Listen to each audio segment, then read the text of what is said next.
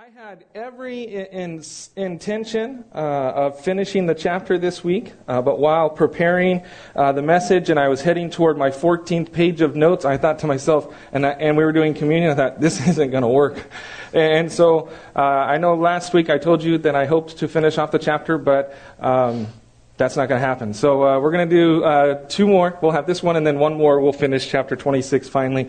Hopefully it's not been too difficult for you as we've been going through the word of the Lord and just being blessed through the gospel account of Matthew. And so today we're going to be covering verses 57 through 68 of Matthew chapter 26. And so if you have your Bible with you, you start making your way there, Matthew 26. If you forgot your Bible or simply just don't have one, a number of the chairs have Bibles available underneath them for you.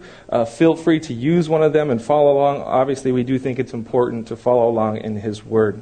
Today you're going to cover, as I mentioned, verses 57 through 68, and in a message I've entitled Jesus' Trials, and looking at Jesus' trial before Annas, which isn't mentioned in Matthew, but also the trial before the Sanhedrin. And so that's what we have on tap for today. All right? Will you please stand in honor of God's Word as we read this morning's text? Again, we are in Matthew chapter 26, covering verses 57 through 68.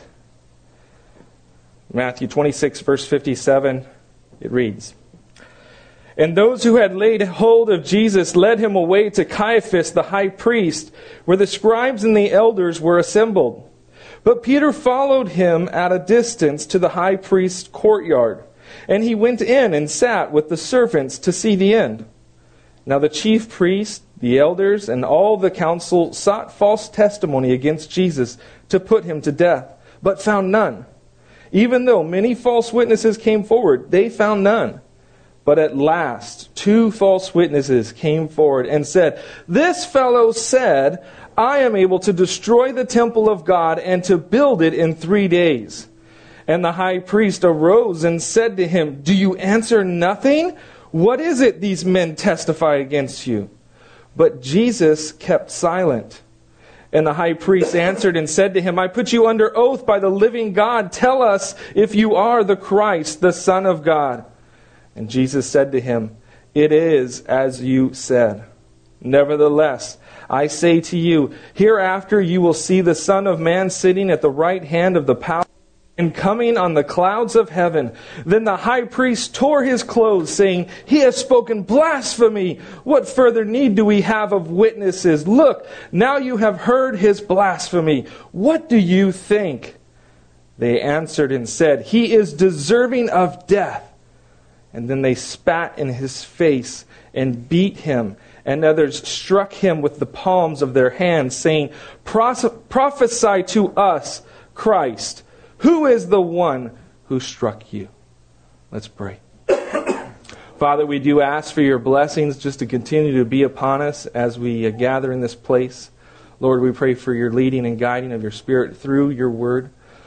Lord, we do ask for just a special time, a special word for each and every person here. Lord, I know we're all in different places in life. You have us going through different trials, different difficulties, different triumphs, Lord, wherever we may be. Lord, I pray that you would speak to each of us. And Lord, I pray that you not only do that here in this church, but all the other churches and in the chapel that's meeting this morning. Lord, we pray that a mighty move of your Spirit would fall upon this community in Iwakuni. Lord, we look forward to hearing from you when we come with an expectation that you're going to speak to us. And so, Lord, open up our hearts, open up our ears and our mind that we might receive all that you intend. And we ask this in Jesus' name. Amen. Amen. You may have a seat.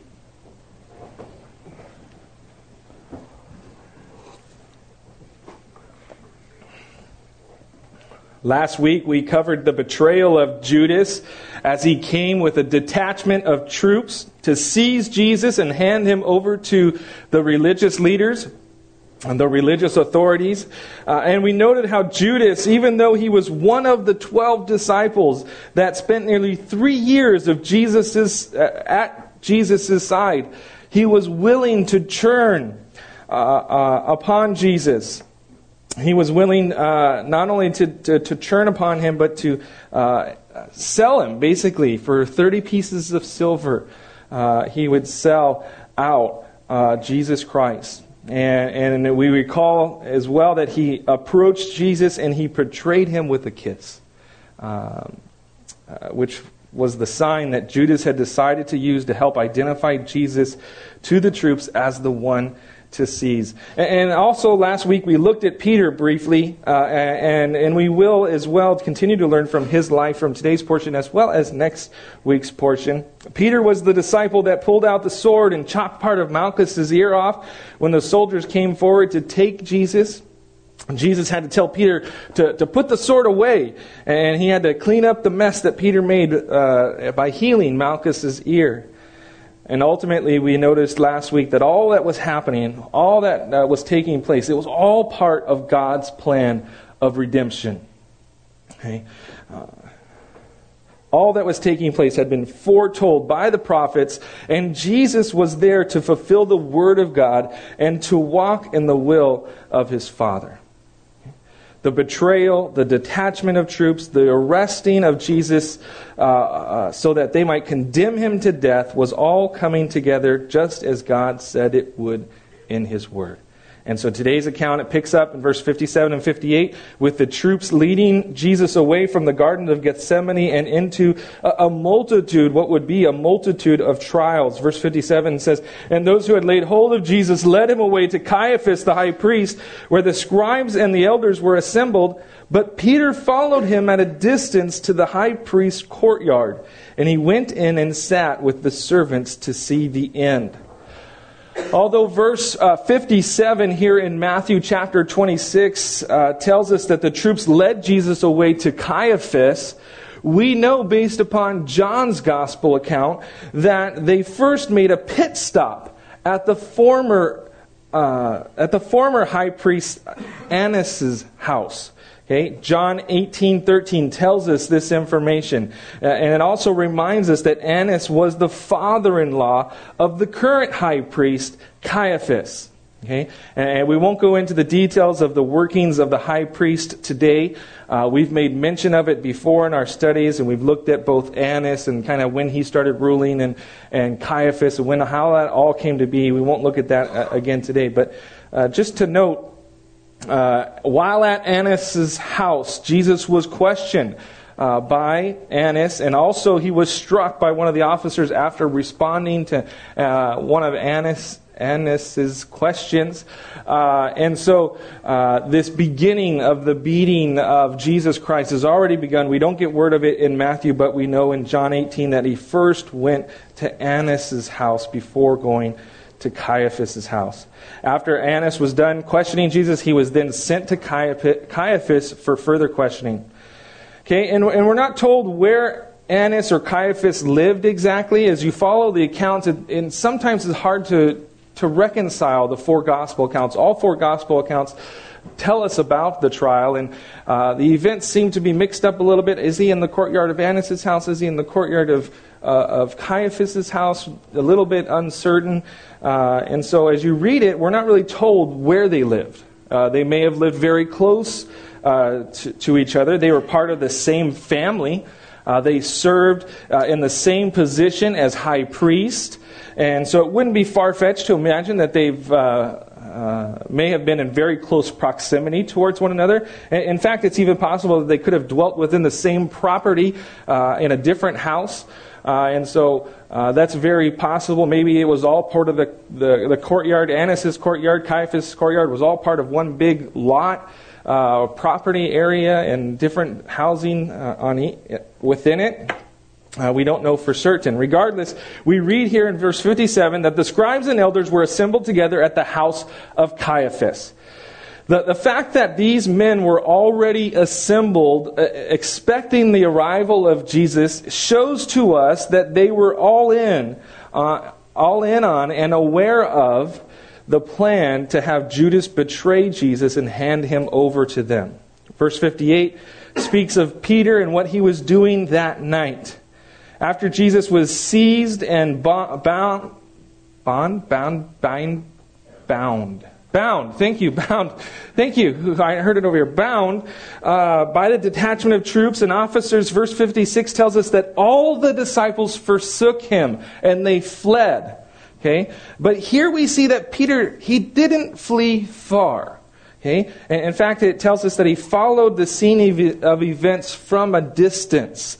Okay? He wanted to know what was happening, what would become of Jesus, and what the religious leaders had in store for his master.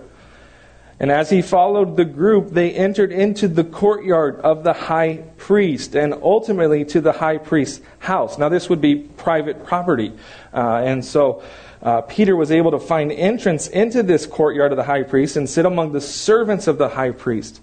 Actually, John's gospel, if you read John's gospel, it tells us that there was another unnamed disciple, that disciple of the Lord that knew the high priest, knew him well, that he was there gathered together with the other religious leaders at that time. And it was this unnamed disciple that was able to talk to the servants of the high priest and get Peter access to this trial that would take place in the courtyard of the high priest's house. John 18:16 gives us that information, that Peter was left on the outside. He wouldn't have been able to witness any of it. But because of this unnamed disciple, he was able to be granted access to not to partake in the trial, but to be able to witness and see what was going on. Now, many people through the years have speculated as to the identity of this unnamed disciple. Okay, some have suggested that it was John, because the details of this event come from the Gospel of John. And John often would refer to himself in the third person as the other disciple. And so it just says there was another disciple. And so people say, well, it must be John, because when John talked about saying another disciple, it was oftentimes himself that he was referring to. I personally don't believe this disciple was John. Because for the reason that, a couple different reasons, but most every time that John referred to himself in the third person as the other disciple, he would also use the added line of whom Jesus loved.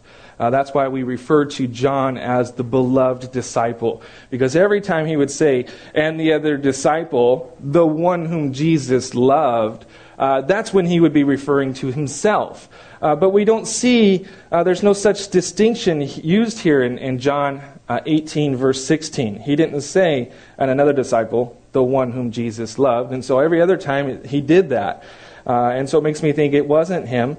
Also, because of what verse 56 tells us, which we already covered last week, it would include John and the group of disciples that fled from the Lord and deserted him.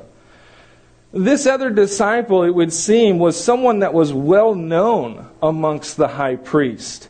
Okay, someone that had enough pull as to, after entering the high priest courtyard, could double back on his own, speak to the servants at the door, and have enough say as to get Peter into the courtyard there on the high priest's private property. Okay? I think that this unnamed disciple was more than likely someone that was expected to be there that early morning before the sun rose. Okay? Someone that was an unknown disciple of Jesus, perhaps, that was part of the scribes or the priests or the elders. We do know that Nicodemus and Joseph of Arimathea, they were secret disciples of the Lord that were members of the current religious leaders. Perhaps one of them or another like them was the disciple that granted access to Peter. And I do think that it's much more likely to have been someone like Nicodemus or someone like Joseph of Arimathea rather than one of the 12 disciples. It just doesn't make sense. As you see the unfolding of the trial, Peter's trying to hide. And why would the other disciples feel so free to be walking to and from and openly carting around his influence in connection with the high priest? And so it doesn't make sense that it would be one of the 12 disciples. We can't be for certain. Either way, because the Scriptures don't tell us one way or the other, we can't be for sure. Any speculation as to the identity of the disciple is simply that. It's speculation. I know it's speculation, but I think it's a strong case that it may be someone that was supposed to be there, a member of the Sanhedrin, a member of the council, someone who wasn't as open about his connection and relationship with Jesus Christ. Whoever this disciple was, he did get access for Peter to enter in so that he could see what would take place during this trial of sorts. We'll call it a trial. And we'll read of it in subsequent verses. But before we read these next verses, 59 and through 61, I wanted to point out something about Peter's behavior. And I don't mean to purposely pick on Peter, but just, it seems like he's making some mistakes and some things are not so great. And so I've been pointing out a lot of things bad about it. But he's a great guy. God's going to use him incredibly, and God will restore him. But looking here at Peter's behavior, Peter wanted to see what was going to happen to the Lord, but he also wanted to keep his distance from the Lord. He wanted to look on from a distance to see what would happen. And as I thought of that, I just thought, how many of us, if we're truthful with ourselves, how many of us are guilty of doing the same thing? Looking on from a distance, not getting too close and definitely not getting too involved, but simply just looking on from a distance to see what's going on, to see what's going to happen. Peter was scared to get too close. He didn't want to get too involved. He didn't want to be gathered up by the religious leaders and sit right next to Jesus and suffer the same fate as his Lord. And in my years of serving in the church, I've come across a number of people who do similarly. They don't want to get too involved. They don't want to get too close. They're just content to just look on from a distance. They don't want to take the risk of going all in for the Lord. And I just want to say, don't be like that. Don't be like that. Don't be content just to look on from a distance. Okay, and never really get involved. Plug in, get involved, be used by the Lord to impact His kingdom. Be willing to take the risk of getting closer. Peter, he wanted to keep his distance. He wanted to know what was going on, but he wanted to keep his distance as well. I think it's something we should learn from it and look not to follow. Let's continue in our text here. Verse 59, it says, "Now the chief priests, the elders, and all the council sought false testimony against Jesus to put him to death, but found none. Even though many false witnesses came forward, they found none. But at last, 2 false witnesses came forward and said, 'This fellow said, I am able to destroy the temple of God and to build it in 3 days.'" The scene we read of here is a trial meeting of the council. Okay, now when it says the council, this is a reference to the Jewish court system known as the Sanhedrin. Okay, the Sanhedrin, we've talked about before, but you'll remember there's composed of 70 members in addition to the high priest, so 70 plus 1. The members were selected from the chief priest, former high priest, elders, scribes. Much like the U.S. government has Democrats and Republicans, and even the Japanese government that has the Democratic Party of Japan and the Liberal Democratic Party, there were 2 main groups of people within the Sanhedrin, the Pharisees and the Sadducees. And the high priest, he would serve as part, or sort of like a president of the Sanhedrin. And he would have the power to call meetings and to call for decisions from the group. The Sanhedrin, they dealt with all important matters, both civil and religious. And they would meet in a hall that was close by the temple there in Jerusalem. And it's interesting, although under the rule of Rome at this time, Jerusalem was given permission to use this system to help govern themselves. And so they kind of allowed them to govern and to use this Sanhedrin. Even though Rome oversaw it all, they still allowed them to have some some of their own power, although under the rule of Rome. They would be given the authority to judge and even levy discipline upon people. They were even able to pronounce a sentence of death. They would not be able to carry out that pronouncement. And there was always a condition with that pronouncement or a sentencing of death is that such a sentence would only be valid if it were confirmed by the Roman procurator, who at this time is Pontius Pilate. Okay, and we'll get to him and his involvement in just a few weeks. And so they can sentence someone to death, but they couldn't follow it out, and they needed to get the approval of the Roman procurator, Pontius Pilate. And we're going to see how that plays out. Many of you guys are familiar with the account. Okay, the members of this council, they sought after false testimony that could be used against Jesus that might be used to sentence him to death. You know, it's amazing to me to think that they knowingly and willingly sought to build a case against Jesus Christ that was built upon lies. This was a court that was given legal power to uphold the laws and to decipher truth, and here they are actively pursuing and promoting lies. And I'd say that it's unbelievable to say that or to think that something like that could happen.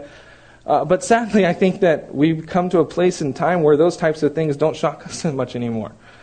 Government conspiracies or scandals or cover-ups, those seem to be more of the norm nowadays. We read about them all the now. But back then, this was a big deal. Okay, this was a big deal, this big cover-up and this case that they're building upon lies. Even though they sought false testimony, verse 60 tells us that they found none. They found none. Not because there wasn't enough people willing to throw Jesus under the bus. For verse 60 tells us that many people came forward as witnesses. They found none because, as Mark points out in his gospel to us, their testimonies did not agree. Okay, in Mark 14, verse 56. Okay, it was a requirement within Jewish law that a matter be established by more than one witness. Okay, Deuteronomy 19:15 says, "One witness shall not rise against a man concerning any iniquity or any sin that he commits. By the mouth of 2 or 3 witnesses, the matter shall be established." And so people were coming forth with all sorts of lies. There was all sorts of false witnesses that were coming and saying, yeah, he said this, and he did this, or he did that. Lies that didn't agree with each other. Okay, people were making up stuff, but the Sanhedrin couldn't find any 2 stories that agreed. And so I just find it interesting, as I was reading it, it just kind of I sat back for a second. I just thought to myself, although they're seeking false testimony, lies, right? Which is according to the 9th commandment, Exodus 20, verse 16, it's a sin. You should not bear false witness against your neighbor. That's a sin. Okay, one of the 10 commandments. You shouldn't be doing that. It is against the law. And yet they want to have the pretense of following the law by making sure that the lying testimonies agree. I just thought, man, that makes no sense to me at all. If you know the testimony is false, who cares if it agrees? You're already building, your whole entire case on lies. Why hold to this, you got to have 2 that agree type of thing? And they were so caught up in the appearance of following the law, not necessarily following the law because we know they were lying, that they nearly had to let Jesus off the hook because they couldn't get 2 people to agree on an accusation that was deserving of death. And that was the key. It needed to be an accusation that was deserving of death. But at last, verse 60 reads, 2 false witnesses came forward and said in verse 61, "This fellow said, I am able to destroy the temple of God and to build it in 3 days." This accusation was something that fit the requirement of being a capital offense. Okay? In the book of Jeremiah, Jeremiah was a prophet that prophesied about the destruction of the house of the Lord and the city of Jerusalem. And the priests and prophets of that day, they proclaimed, "This man deserves to die, for making such a prophecy. Jeremiah 26, verse 11. And the book of Jeremiah actually goes on to share some sort of a case study to prove that this was a capital offense by using the example of King Jehoiakim, who sought out a man that prophesied against this city. And actually the man sought refuge in Egypt after prophesying against the city. But King Jehoiakim sent men down into Egypt to capture him, bring him back to the king, and then the king executed this prophet with the sword for prophesying against the city. Jeremiah 26:23 tells us about that. And so when they're talking about, is this a capital offense to prophesy against the city? Jeremiah, they came up with this case study. Well, yeah, King Jehoiakim did it. And so, yes, this is a capital offense. Okay, I almost think of it as like a modern day like bomb threat or something like that. You know, it's like, we're going to destroy this building. You know, and there's people, you know, hundreds of people that are inside it. You know, that would be a very bad thing to do, right? I don't think it's not a capital offense that I know of, but at that time in that day it was. Okay. Not only was it a capital offense, but it was finally something that two people came forward to say together. Okay? And it's interesting, side note here, actually, Mark's gospel tells us that even these two witnesses didn't completely agree. In chapter 14, verse 59, which should have disqualified their testimony, but the Sanhedrin ran with it anyways. Evidently, it was close enough. And so the Sanhedrin, they sought false testimony, and that's what they got. Okay? Jesus never said the words which he is accused of. Jesus said in the beginning of his ministry, back in John chapter 2, verse 19, this is what he really said. He said, "Destroy this temple, and in 3 days I will raise it up." That's what he said. Jesus didn't say that he would destroy the temple of God. Okay? In fact, he was speaking about his body that the very men that are questioning him are about to destroy. And the religious leaders knew that he was talking about his body. And we can prove it because of what they did, their own actions. Okay? For when they did crucify him and they put him to death, they went to Pilate and they asked that his tomb be made secure. Okay, they said to Pilate, "Sir, we remember while he was still alive how that deceiver said, 'After 3 days I will rise.' Therefore command that the tomb be made secure until the 3rd day, lest his disciples come by night and steal him away and say to the people, 'He is risen from the dead.' So the last deception will be worse than the first." And so the religious leaders, they knew that he was talking about his body, that he would raise his body back up in 3 days, because they went to the Pilate and said, "We got to guard the tomb because this is what he said." They knew he wasn't talking about the temple. Okay? In fact, right after he said that, they kind of said, "It took us 40 plus years to build this temple." And then the next verse tells us, but he was speaking about his body. The audacity that these men have to speak about deception is really unreal, as they would go to Pilate and say, "This deceiver, and the deception will be worse than it was before." Their whole entire, everything they're living off of is deception here. The best thing that they could come up with was a distortion of a truth that Jesus shared at the beginning of his ministry some 3 years ago. They had to go way back. And what they came up with wasn't even true of Jesus. And to me, that really is incredible. These people really had it out for Jesus. And they were so mad and upset about all the things that he was doing. But the only accusation they could come up with was a misrepresentation of something that he had said 3 years ago.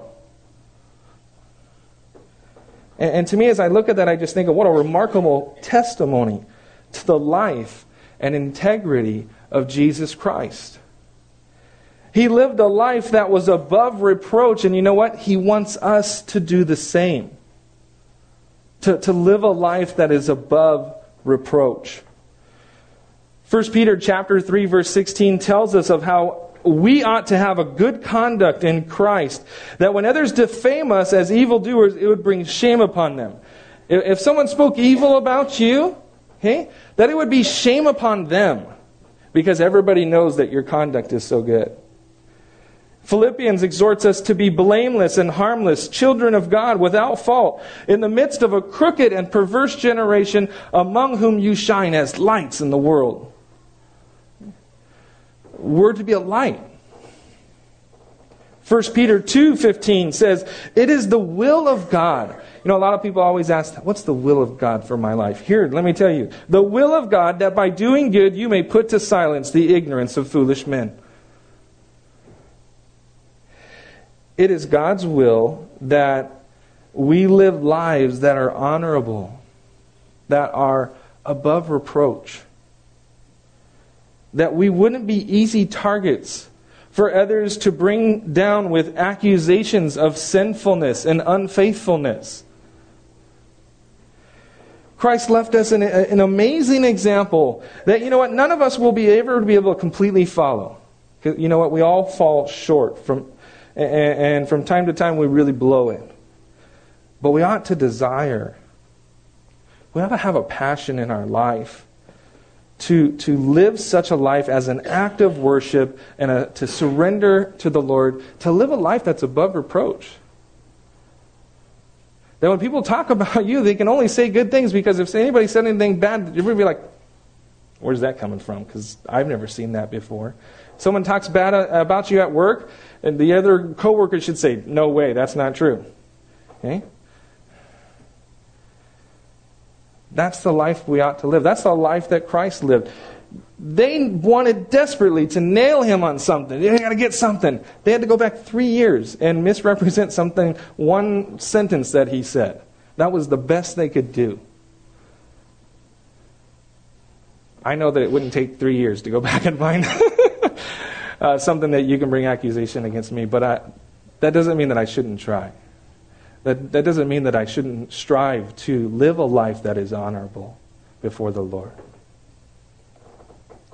Verse 62, we'll continue on. He says, and the high priest arose and said to him, do you answer nothing? What is it these men testify against you? But Jesus kept silent. And the high priest answered and said to him, I put you under oath by the living God. Tell us if you are the Christ, the Son of God. Jesus said to him, it is as you said. Nevertheless, I say to you, hereafter you will see the Son of Man sitting at the right hand of the power and coming on the clouds of heaven. Caiaphas, the high priest, seems really perplexed by Jesus' silence. He wants to hear what Jesus has to say about the testimony and the accusations that have been brought against him. But Jesus kept silent. You know, and as I thought about that, I wonder why Jesus kept silent at this time. Why did he do that? Perhaps because he knew that the testimony itself was false, and that he wasn't even going to dignify it with a response. Perhaps because he knew that this entire trial was all a big sham, and it was all against the law. So many things that were going on contradicted the law of the day regarding trials and the practice and the procedures of the Sanhedrin, this Jewish council. Okay, a number of things. For one, trials of this nature were only to be heard during the day. Okay? Criminal trials must begin and end in the daylight. Night trials were against the law. And yet here they are. They're, before the sun has even risen, they've gathered together and they are casting a judgment upon this man, upon Jesus Christ. Also, according to Jewish law, only decisions made in the official meeting place were valid. This meeting at Caiaphas' house was an illegal meeting. Okay? They had a place next to the temple where they were supposed to meet and make all of their decisions. That was like the place. You got to meet there. You can't just go, hey, we're going to have a secret meeting over at Caiaphas' house. Yeah, that was illegal. Their law stated that criminal cases could not be tried during the Passover season. Actually, during any of the festivals, they couldn't have this type of criminal proceeding. Okay. Again, according to Jewish law, only an acquittal could be issued on the same day as a trial. Okay. If you found someone to be innocent, then you can go ahead and wrap it up and say, yep, we're done with this case. Let's move on to another one. But a guilty verdict had to wait one night to allow just feelings of mercy to rise, that you would come forth with a clear head to pronounce a discipline for the guilty. And so this immediate verdict was illegal. Okay?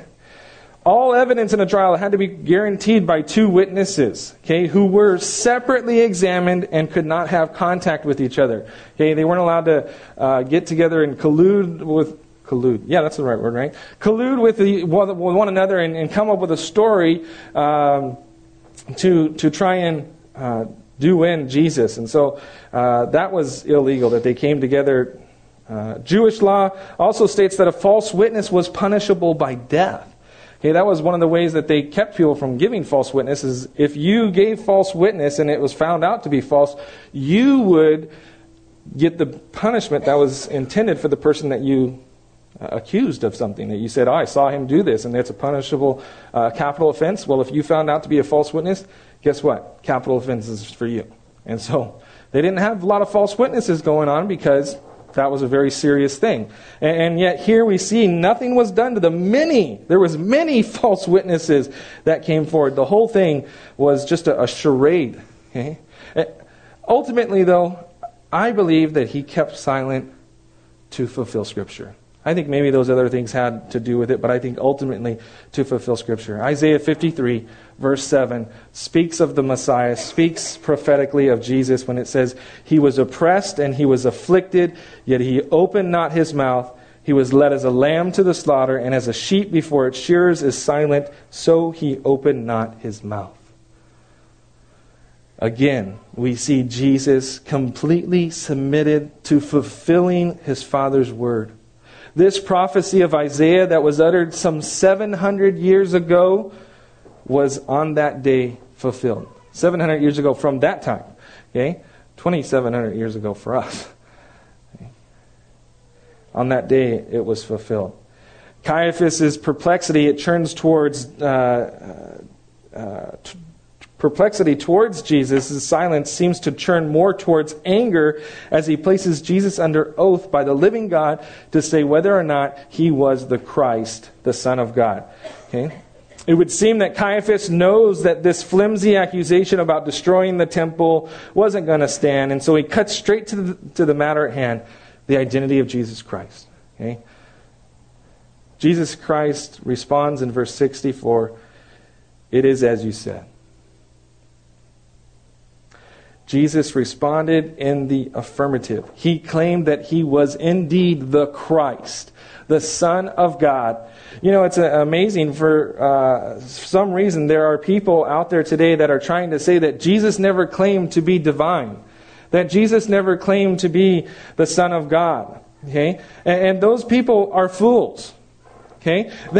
They obviously haven't read the Scriptures, specifically the Gospel records. They obviously don't know anything at all about Christianity or history. The fact that Jesus claimed to be divine, the fact that He claimed to be the Son of God, was the very excuse that the religious leaders used for having Him killed in the first place.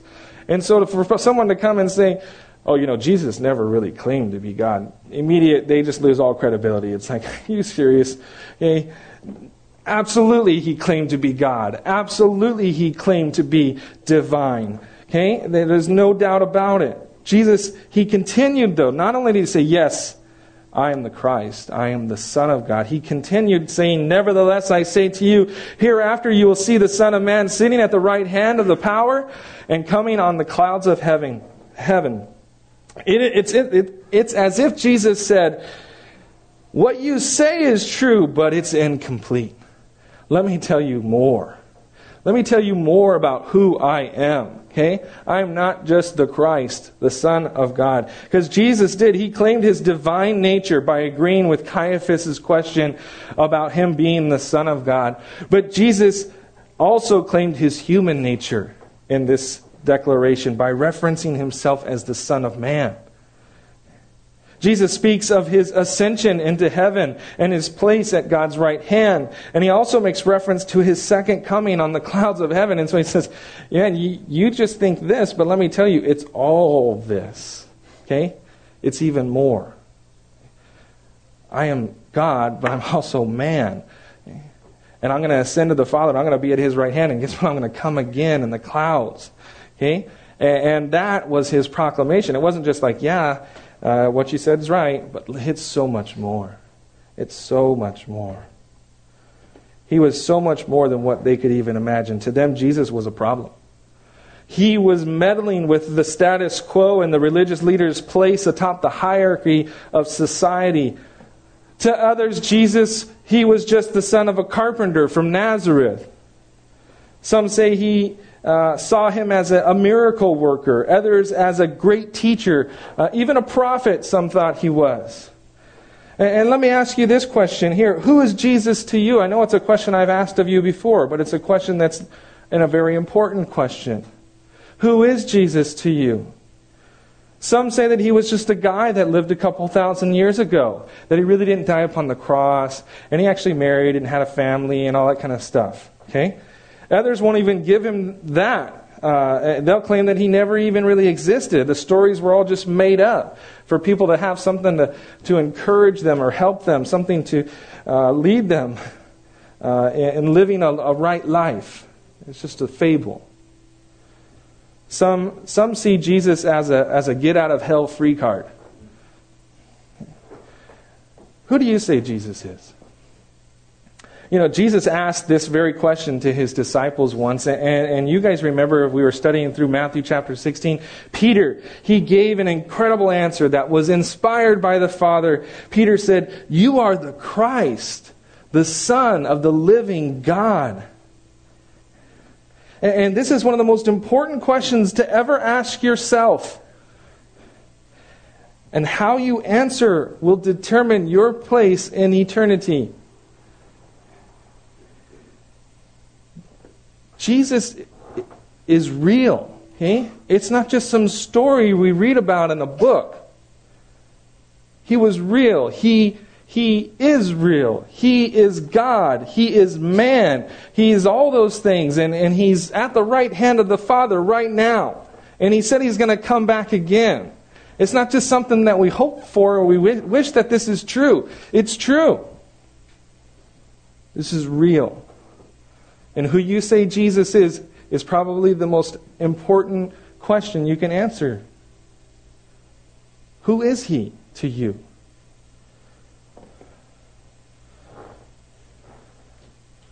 Jesus Christ is God.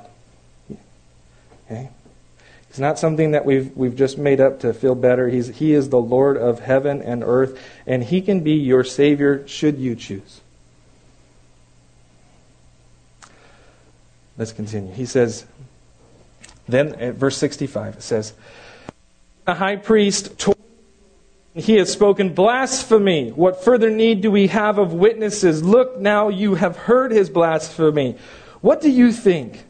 They answered and said, "He is deserving of death." Verse 67, then they spat in his face and beat him, and others struck him with the palms of their hands, saying, "Prophesy to us, Christ, who is the one who struck you?" In response to Jesus' proclamation, the high priest tore his clothes.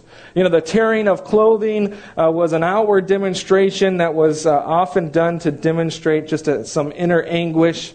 And so oftentimes you read in Old Testament kings and different people that would tear their clothes and rent their clothes when they'd hear just some horrible thing, or they were just stricken with grief. They would tear their clothes.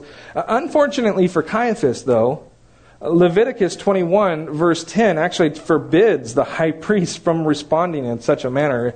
But I guess he didn't really care about following God's word anyways. He wasn't supposed to do that. Okay? He was supposed to be a representative of the Lord, and the Lord doesn't react in that type of manner. Caiaphas, he accused Jesus of speaking blasphemy. Had Jesus not been divine, okay, which is, we know that's not true, he was. But had he not been divine, then what he was saying would definitely be considered blasphemy. To make yourself out to be God when you are not was blasphemous, and it was punishable by death. Leviticus 24, verse 16 tells us that whoever blasphemes the name of the Lord shall surely be put to death. Okay? Caiaphas thinks he's struck gold. Okay? He is like, this is what we needed. Okay? He said it, And you all heard him, and this is so much better than that flimsy, he'll destroy the temple and rebuild it in 3 days. Okay? He's got him now, or at least he thinks he does. Okay? Caiaphas called for a verdict right then and there. Okay? He says, what do you guys think? You heard it yourself. What do you think? Again, totally against the law, but he doesn't have following God at the forefront of his mind. All he is thinking is that the trap has been set and how he can finally get rid of this man. And they answered, he is deserving of death. It's interesting to me. It kind of just hit me when I was reading it, and I thought about that statement. Of all the people that have ever walked the earth, the only person that this statement would not be true for is Jesus Christ. Do you realize that? We all are deserving of death except Jesus Christ. You see, death is the wage that we earn for the sin that we've committed. That's what Romans 6:23 tells us. Yet Jesus was without sin. And since he had no sin, he earned no wages for sin. He is the only person to ever live that was not deserving of death. I found that amazing as I read that statement. He is deserving of death. You know what? He's the only one that's ever not been deserving of death.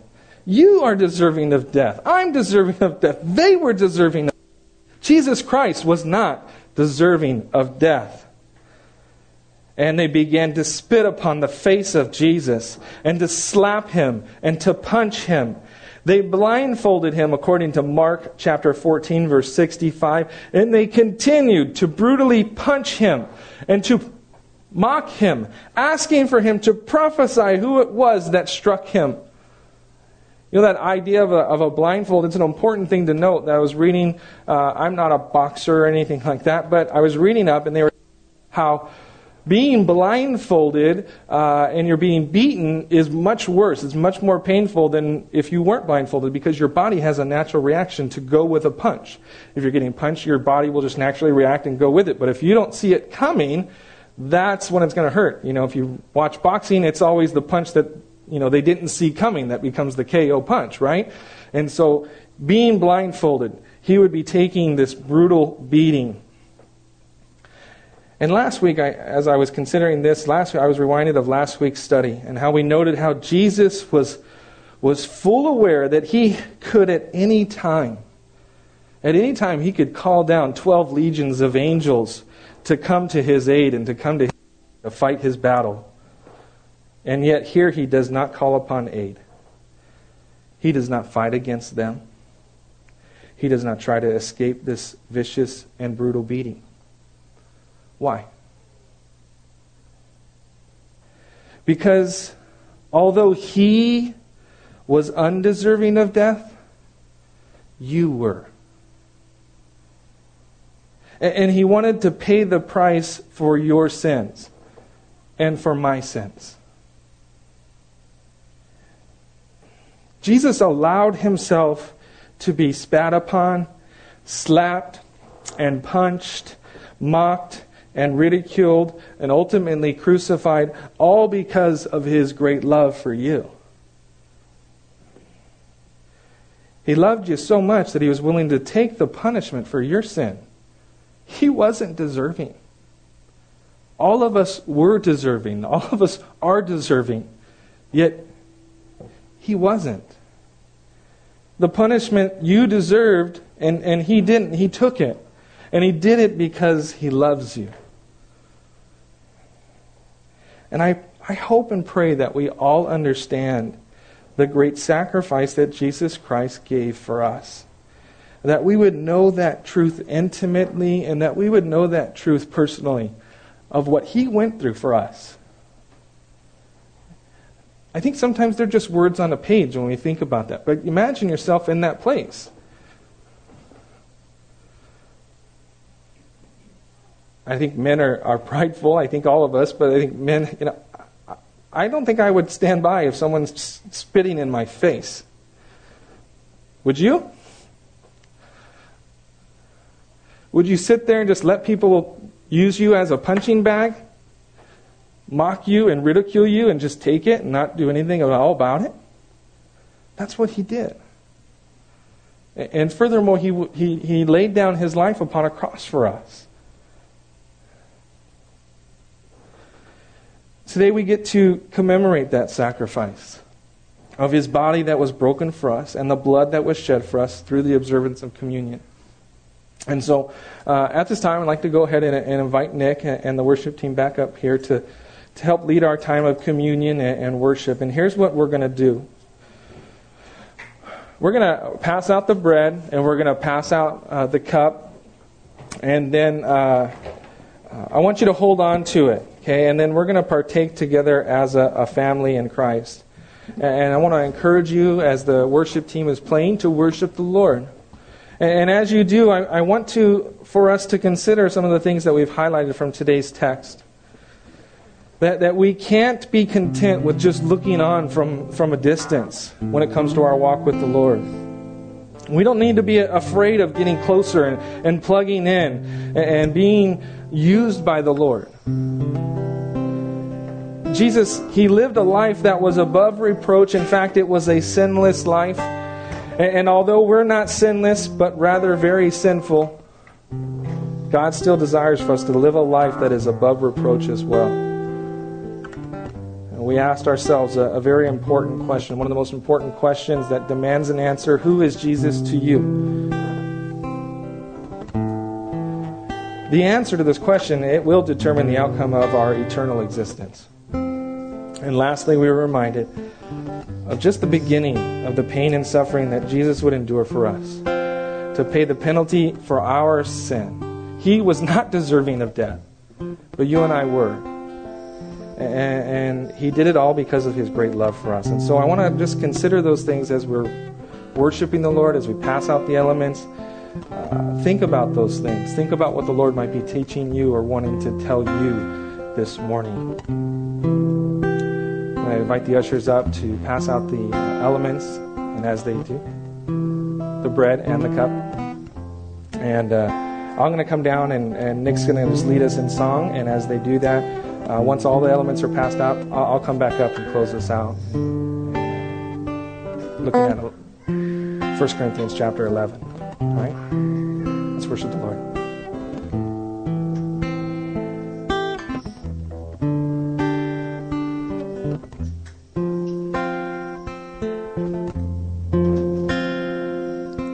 Hungry I come to you, for I know you satisfy.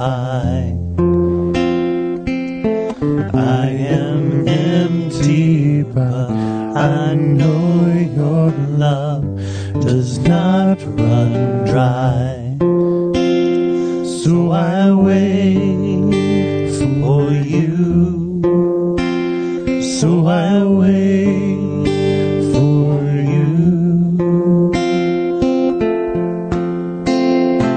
I'm falling on my knees, offering all of me. Jesus, you're all this heart is living for.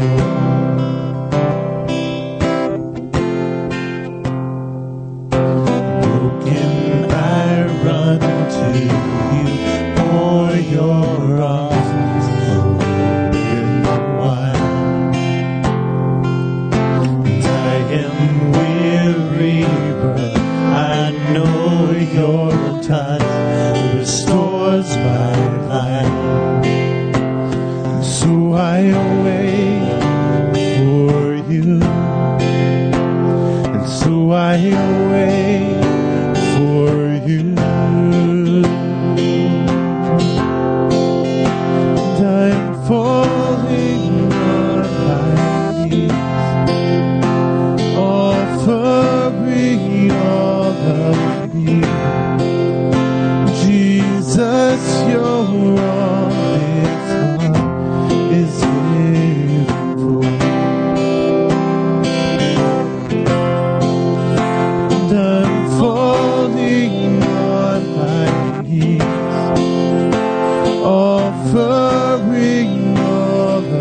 me. Jesus, you're all this heart is living for.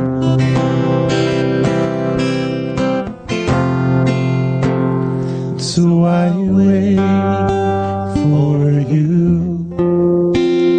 So I wait for you.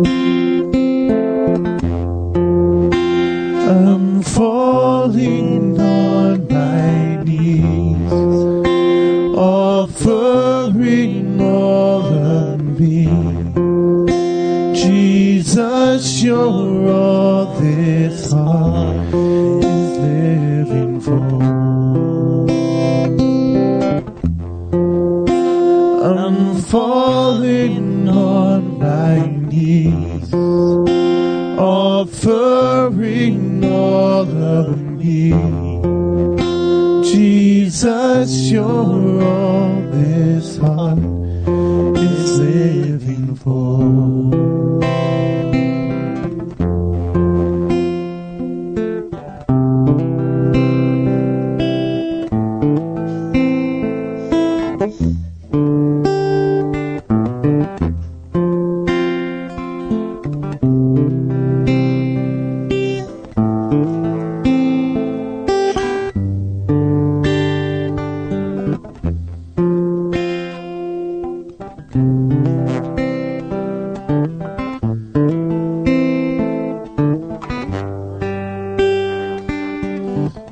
Corinthians chapter 11, Paul writes of that night that Jesus was betrayed, that night that they celebrated the Last Supper together, and he instituted this act of communion.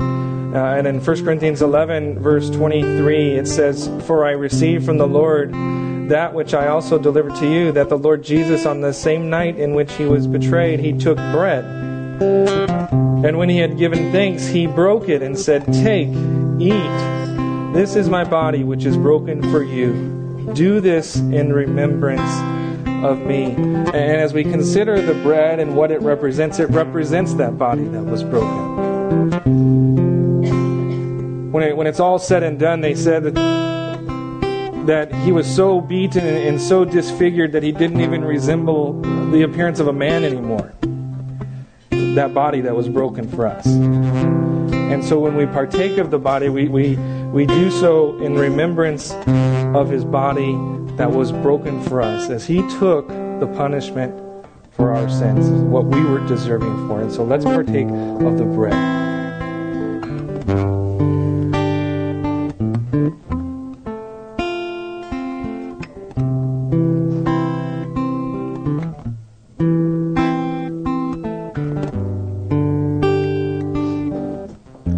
Paul continued in verse 25 of 1 Corinthians 11. He says, "In the same manner he also took the cup after supper, saying, 'This cup is the new covenant in my blood.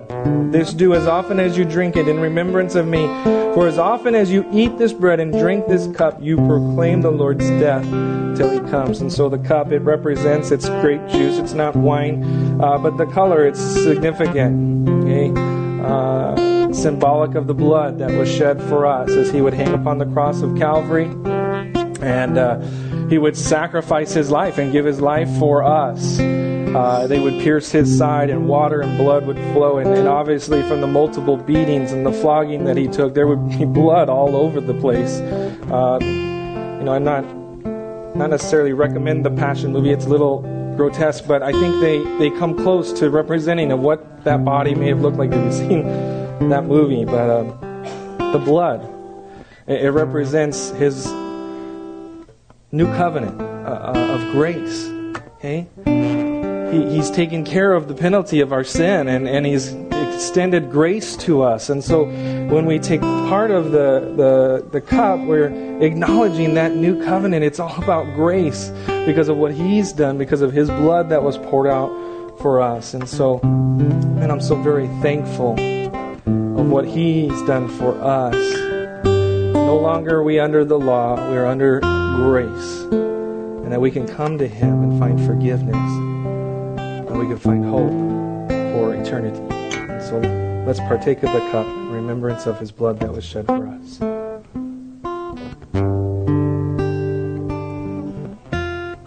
Let's pray. Father, we give thanks for your body and your blood. Lord, we give thanks for the life that you lived. It was beyond reproach. It was a sinless life. Father, we fall short every single day. It would be so easy to bring accusations against each and every one of us, but not you. We were all deserving of death, but you were not, and yet you died for us and took our place and paid for the penalty for our sins. And if we would just receive the gift of God, eternal life, the forgiveness of sins are offered to us. And so, Father, I pray that everyone here this morning, Lord, that they have responded, Lord, that they have answered that question, who is Jesus? And that they've answered that question correctly. That you are the Christ, the Son of the living God, but even more so than that, Lord, you are God and you are man. Lord, you are at the right hand of the Father, interceding for us even at this very moment. And Lord, you're going to come again. And as we partake of communion, it says we do so until that day that you come. And so, Father, we pray, Maranatha, come soon. And we ask this in Jesus' name.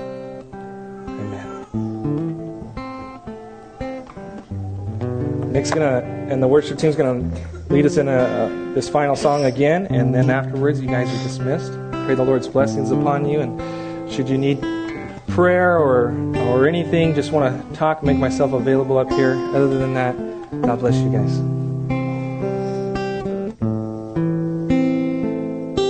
All right, let's all stand together as we sing Hungry.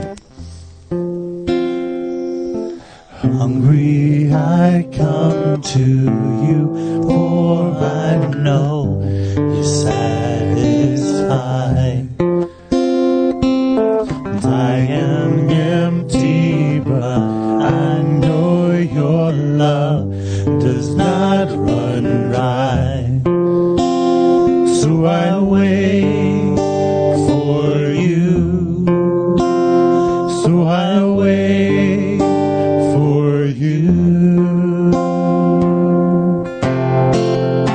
I'm falling on my knees, offering all of me. Jesus, you're all his heart is longing for.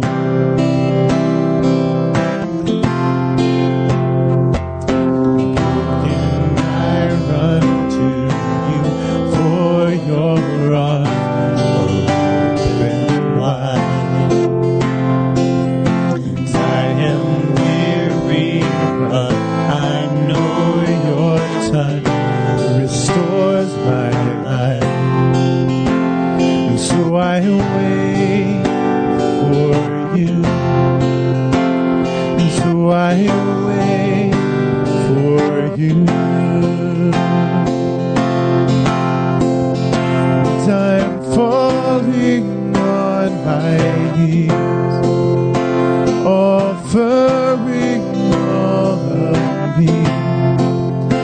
Jesus, you're all his heart is living for. And I'm falling on my knees, offering all of me.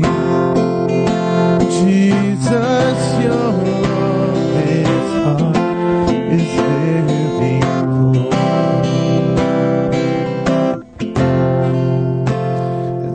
I wait for you.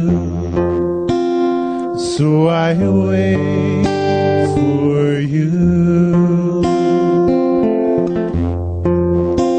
I'm falling on my knees, offering all all of me. Jesus, you're all this heart is living for. I'm falling on my knees, offering all of me. Jesus, you're all this heart is living for.